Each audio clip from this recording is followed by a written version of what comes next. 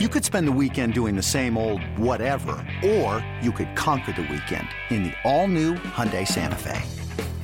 Visit HyundaiUSA.com for more details. Hyundai, there's joy in every journey.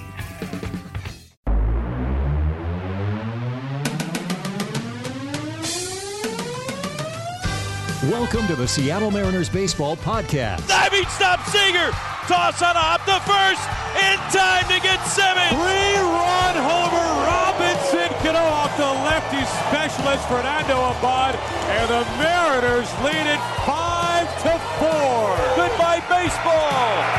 Straight away center field, Cano and Cruz go back-to-back. And the king, when the Mariners needed him the most, 2 hits over 7 scoreless innings. Now, here's your host, Gary Hill. And welcome back. Time once again for the Seattle Mariners Baseball Podcast. Thanks for coming back as the Mariners taking on the Yankees in Game 1 of the series last night. Felix was brilliant, but not enough as the Mariners fall in Game 1 of the series. We're going to have all the details coming up in a few minutes. And as I said in the podcast yesterday, Mark Simon is going to join us from ESPN. He's always fantastic. So we're going to talk some Yankees as we get ready for the next 3 games in the series. We get his thoughts and impressions on the race in the American League wild card. And we're going to talk some defense. We're going to talk great pitches. So a ton we're going to talk about coming up as we move through this podcast. But let's get to the ball game last night. Felix Hernandez on the mound against Severino, who has been the best pitcher for the Yankees this year. We talked about in the podcast yesterday his stuff. I mean, it's overwhelming. The hardest fastball for any starter on average, 97, routinely into triple digits, and he was last night. He was outstanding, although the Mariners, and this was the theme, they had plenty of chances along the ways, just could not cash in. Meanwhile, Felix Hernandez was excellent in the ball game. To pitch a check swing, he goes around for strike 3. Sanchez is 0 for 2 as the king racks up his 5th strikeout over 3 innings. The king sets, now fires home. Strike 3 called. Judge is caught looking. A season-high tying 8 strikeouts for the king. He strikes out the side here in the 6th.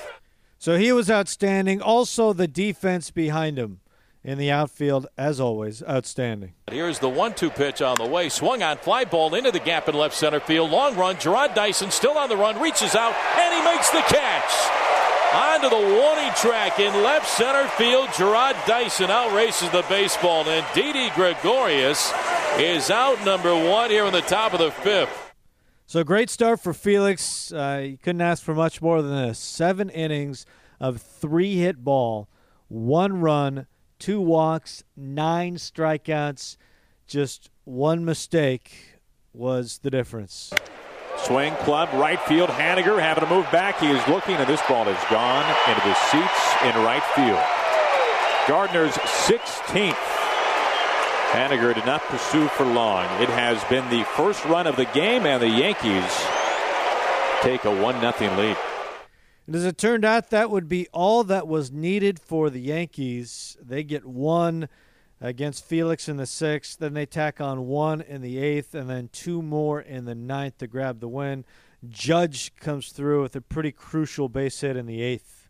Tony Reddy kicks and he delivers. Swinging a broken bat looper into shallow right field. Going to drop in a base hit. Headley will score. Gardner to third. Up for the ball is the right fielder. Haniger gets a throw in. Cut off by the first baseman. Valencia throw back to second.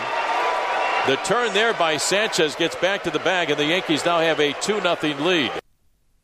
2-0 lead. The Mariners in the ball game, 2 for 14 with runners in scoring position, left the bases loaded at one point. They pound out 10 hits along the way, which is pretty remarkable against Severino, Betances, and Chapman. They combined to get 10 hits but couldn't push the runs across, and this is going to be the key against the Yankees, especially the way they're built right now. You've got to score on New York early. You do not want to play from behind against the Yankees, and the Mariners saw why firsthand. Betances in the 8th, Chapman in the 9th, but now with Robertson as well, their bullpen is stacked. So when you have chances against New York early in the ball game, you have got to cash in. The Mariners didn't, and the Yankees end up winning the ball game. I do want to it comes at a loss, but it should be pointed out what Robinson Cano did in the 9th inning. He did end up getting 3 hits in the ball game, 3 for 5. But he drove in the Mariners' lone run in the 9th. And he did it off Chapman, double off Chapman, which is significant. That is the first extra base hit by a lefty off of Chapman this season. And he has not given up. Chapman has not given up an extra base hit to a lefty since, remember this game? Leonys Martin against the Cubs on July 30th of last year. Remember the double that he had against Chapman? That was the last extra base hit for a lefty off of Chapman. The Mariners ended up winning that game late against Chicago. I mean, that is nearly a year ago. Now, what gets this is wild. I've quadruple checked this because it just doesn't make any sense. But the most extra base hits Chapman has allowed to a lefty or to lefties in a season is 2. That's it. He's allowed 1 career home run to a lefty. His very first home run allowed was to a lefty in 2011, and he hasn't allowed one since. I mean, the numbers are just sick. So I know it came in a loss, and it was just 1 run late, but the fact that Cano got an extra base hit and drove in a run against Chapman is actually something to celebrate, even in a loss. That was awfully impressive.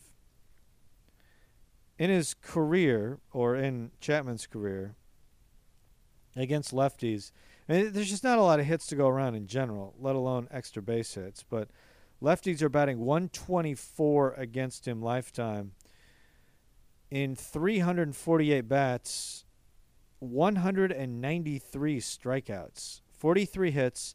He's given up 8 doubles and 1 homer coming into last night in his career. And Cano adds to that with a double off of Chapman. But it comes in a loss. A final 4-1. The Yankees beat the Mariners.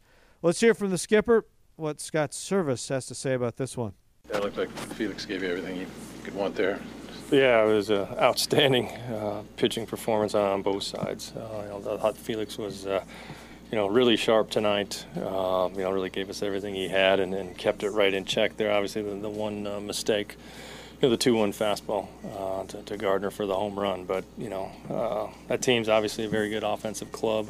He kept him in check the whole night, got strikeouts, he got ground balls. It was very impressive. And, giving us 7 innings, couldn't ask for anything more out of him tonight. Unfortunately, the guy on the other side was, a little bit better. Severino was about as good as we've seen all year. I know we've had some, well-pitched games against us, but just the stuff that he fired out there, you usually don't see guys carry the velocity that late into the ball game. But we had some chances. We had first and third, nobody out in the 4th. Couldn't push anything across there, and we just get a big hit with runners in scoring position today. And tight game, good ball game. We made a couple errors late that gave up, helped in their scoring, in the 8th or 9th. But I thought Felix threw the ball ending tonight. What was it about his outing?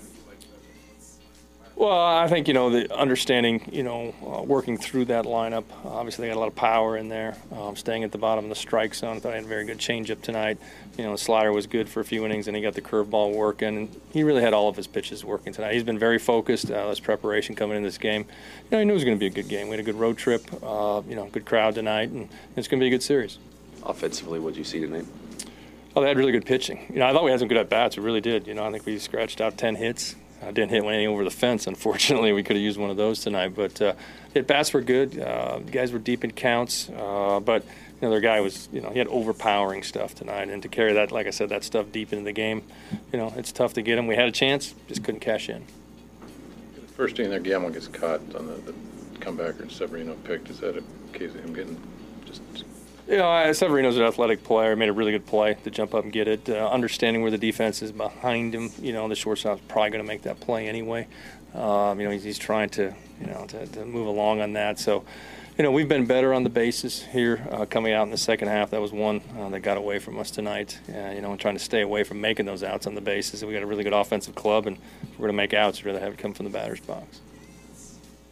Your outfield again, some pretty nice plays out there. Real awesome. Yeah, and Dyson can really track it down. I mean, you're watching him, and you say there's no chance he's going to get there, and all of a sudden, he does. So our guys have been really good, all year. That's why we lead the league in defensive runs saved from our outfield, and they showed it again tonight. Why? Felix, this is the guy you need in the second half, right? Oh, no doubt. We saw that the outing there before the end of the first half against Oakland. I thought tonight was more like that. It wasn't quite that sharp, over in Chicago, but he was rolling tonight. It was great to see.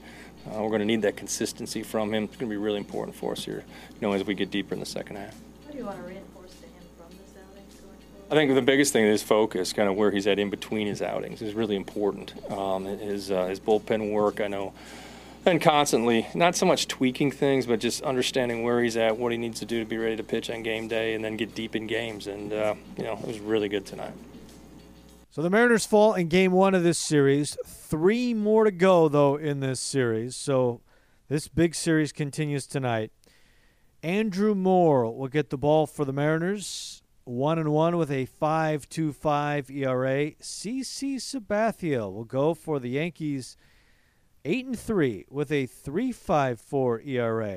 It was just a couple years ago, 2014, he had a 5.28, suffered through some injuries. The year after, a 4.73, but bounced back. He was below 4 last year. This year, a 3.54.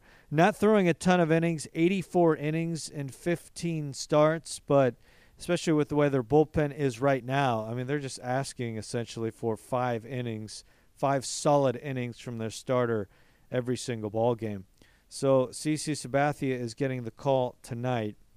Sabathia in his last start was good against the Red Sox at Fenway. Went 6, allowed just 2 hits and no runs. Did walk 5, fanned 3. 2 starts before that, though, shaky. Against the Blue Jays, 2 2/3. He was bounced after giving up 4. Start before that, 4 innings. Didn't allow a run against the Angels, but just 4 innings. Time before that against the Red Sox, went 8 without giving up a run. But overall, he's been on a nice stretch since giving up 5 runs against Cincinnati on May the 16th, or on May the 9th. Since May the 16th, his last start, opponent's only batting .204 against him in his last 8 starts, a 1.60 ERA, so overall, he's really pitched well.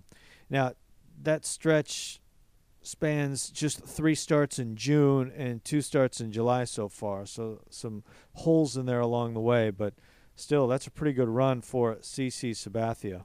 He's been much better away from Yankee Stadium, a 5.29 at home, a 2.34 on the road. Home runs are split the same, so it's not a matter of the long ball. Lefties this year batting just .204 against him with no homers and just 1 extra base hit, a double. So he's really hammered lefties so far this year. Righties have socked him for 9 homers and batting .243 against him. So that's the matchup tonight. Moore against Sabathia. Miranda will get the call on Saturday, 6:10 first pitch. Tanaka will go on Saturday. And then Gallardo will take the ball on Sunday now, 1:10 first pitch against Sessa for the Yankees, 0-3 with a 4.61 ERA.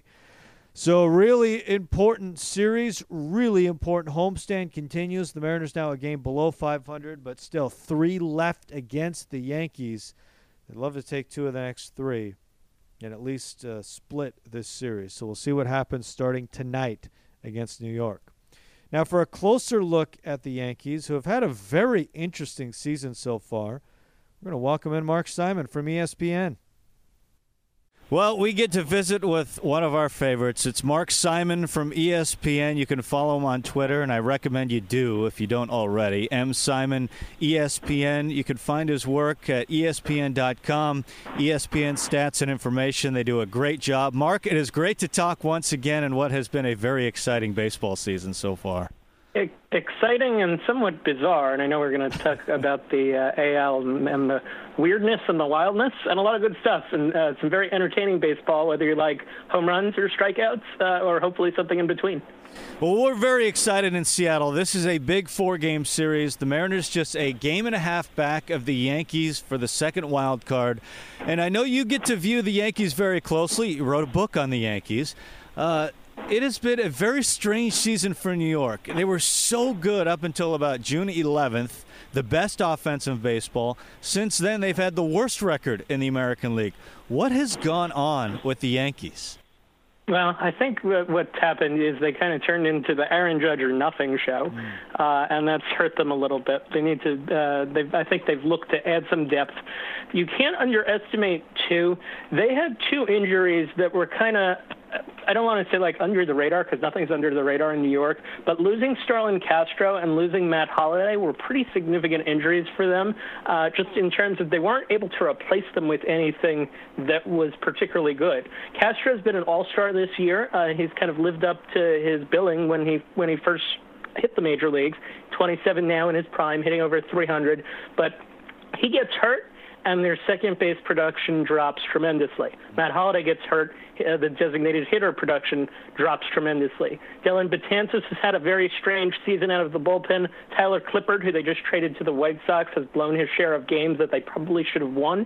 Within this run, there are probably 3 or 4 games that they should have gotten that they might regret come September.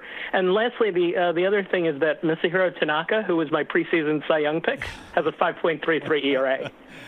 That's not winning any Cy Youngs. Yeah, no doubt. And the Mariners, or the Yankees, just make the big deal with the White Sox. How much do you think this trade will help, adding Robertson in particular? In particular with Robertson, what it gives them is a super bullpen. One of those kind of like what the Indians had last year, where you have Betances can now pitch the 7th. Chapman pitches the 9th, Robertson pitches the 8th, essentially settles into the role that he had when he was setting up Mariano Rivera. Adam Warren has also been very good, so it slides him down slightly if a starter struggles, and it gives them 4 really good arms out of the bullpen. Plus, we don't even mention Tom Canley, who was fantastic for the White Sox, so it's really 5 dynamite arms that they can throw in any situation when they have a lead. They never have to worry about pitching a guy more than 2 days in a row, because if Betances has pitched 2 days in a row, they can pitch Canley. If Canley's pitched 2 days in a row, they can pitch Warren, and there's really no drop-off. And if Chapman's pitched 2 days in a row, throw Robertson into close. So they've built a lot of depth to try to win at the end of the game, and they'll let the first 6 innings kind of run their course and hope that they can out-hit teams in the first 6 innings and then out-pitch them at the end. And speaking out hitting, you mentioned Judge a moment ago, and his season has been nothing short of amazing. I mean, you look at his brief time in the majors last year, he literally struck out half his at-bats, struggled to get on base. What was the difference between just his short time in the big leagues last year and what has been an MVP-type season this year? He stopped chasing pitches. He was a pretty crazy chaser last year, where he would swing at anything that was out of the strike zone off the outside corner of the plate. He made some adjustments that allow him, I guess, a little bit more time to read the pitch, and as a result, he's not chasing that pitch anywhere near as much as he did previously, and he's looking for pitches essentially in his wheelhouse, which is pretty big. He has he's 6'10" or whatever he is, right. And he's got this giant red blob. If you look at his hot zones, he has the biggest blob in baseball. So it's an area where he can drive the ball, and when he does, he hits it out. And if he mishits the ball, okay, he hits it to right field. Yankee Stadium has a short porch in right field. It's easy for him to poke it off the wall or poke it just over the fence. We're visiting with Mark Simon from ESPN Stats and Information. And Mark, it is, I mean, you look at Houston, they've separated themselves. Cleveland separating themselves in the Central a little bit. Boston, a few games lead on New York in the East. But, you know, seemingly every other team in the American League is in the wild card chase right now. How do you look at this wild card race? Can I tell you that I think that it's really annoying because there's no clear-cut. There's no clear-cut favorite. Right. You could interchange. You could make a case that all of these teams are interchangeable. I don't think the Rays are that good, and I like the Rays. Mm-hmm. They're 51-45. The Mariners are 48-48, and to me, the difference between the two is like 0. They both have they both are teams that I think are a little bit better than the sum of their parts. And I thought that Seattle would be better than it was. I didn't think they would be 48 through 96 games, but all the injuries and all the players that they've had to use and the pitching staff, I'm looking at their baseball reference page, 30 different guys have pitched plus Carlos Ruiz. That's crazy. And what's funny is every team's going through that in one way or another, whether it's the Orioles or the Yankees or the Royals or the Angels. That the Angels are still in the race is mind-boggling to me because Trout was out for so long. So I don't think you could tell who it's going to be right now. And I don't know that you could tell who it's going to be on August 31st either, which I think is what makes the game so entertaining. Yeah, it feels like out here that the Mariners have survived what was a very difficult stretch. I mean, they had most of the rotation down for a lot of the season. And one of the constants, though, for the Mariners has been the defense. And here we've talked about how good the outfield defense has been all season. But there's the infield defense in spots has been really good as well. And maybe a surprise to a lot of people, Danny Valencia has been outstanding at first base this year. Yeah, if someone could explain this to me, kudos to them. The Society for Baseball Research does a thing that contributes to the Gold Glove vote at the end of the year, and it essentially serves as 25% of the Gold Glove vote. These different statistical systems, they mesh them together, and they give you a rating for every player. And among American League first basemen, Danny Valencia ranks first, which stunned me, and I still haven't completely figured it out. My guess is that it has to do with his positioning and his sure-handedness. He's not necessarily someone who's going to make a lot of great plays. His defensive run save total is okay. The other thing to remember is this isn't like the 1980s with Keith Hernandez and Don Mattingly. There's no guy in the AL, I mean, some people might say Hosmer, where you would say, wow, this guy's like a Hall of Fame level defensive first baseman. So I think that the bar is kind of reasonable, allows Valencia to maybe stand out more rather than having a high bar where he's not necessarily going to be someone that's going to be considered elite. You mentioned the outfield defense. Dyson's been fantastic. Heredia has been very good. Haniger has been good. That wasn't a surprise, but yeah, you mentioned the infield and the idea of Valencia being good at first. That's definitely a surprise. Yeah, and Kyle Seager's right there as well at third base, and he has been the last few years. He's been rock solid there. Yeah, I think that's fair, and that's a justified position. The Mariners as a team, when we're doing this interview, rank looks like 7th in the American League in the defensive run save stat, so average but slightly above, essentially, when you put them in the scope of the entire major leagues. They've also been very good, and not surprising given many acta, with defensive shifts. They rank among the better teams in terms of getting the most out of their defensive shifts. Generally, when you examine defense, what are the kind of things you're looking for? What numbers do you look at? All right, so I'm looking at a couple of different things. You're looking most importantly at how often you turn a batted ball into an out. For example, you could feel if you're the shortstop or you're Robinson Cano and you feel the ball deep in the hole but don't throw it to first, you're not being scored with an error. You essentially picked up the ball cleanly, but you're not getting the out.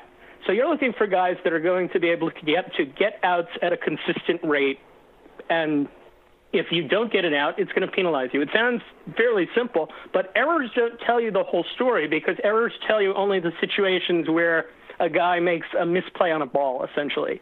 So I'm looking at how often do you turn a batted ball into an out. And if you're a Mariners outfielder who has the capability like a Dyson to be able to go deep into the gap or come in for a ball and make a great diving catch, there's value there, too, because what these systems can do is they tell you for any spot on the field how often a ball is turned into an out. So if you hit one 395 feet and Dyson chases it down, he's making a catch that maybe only one or two other guys can make, and he's being rewarded for that via the statistical system. So I'm looking at plays made in terms of the percentage of plays made, getting batted balls and turning them into outs, and where you're making those plays. Those are the two most important things. And I want to make another point on the Mariner D, if I can.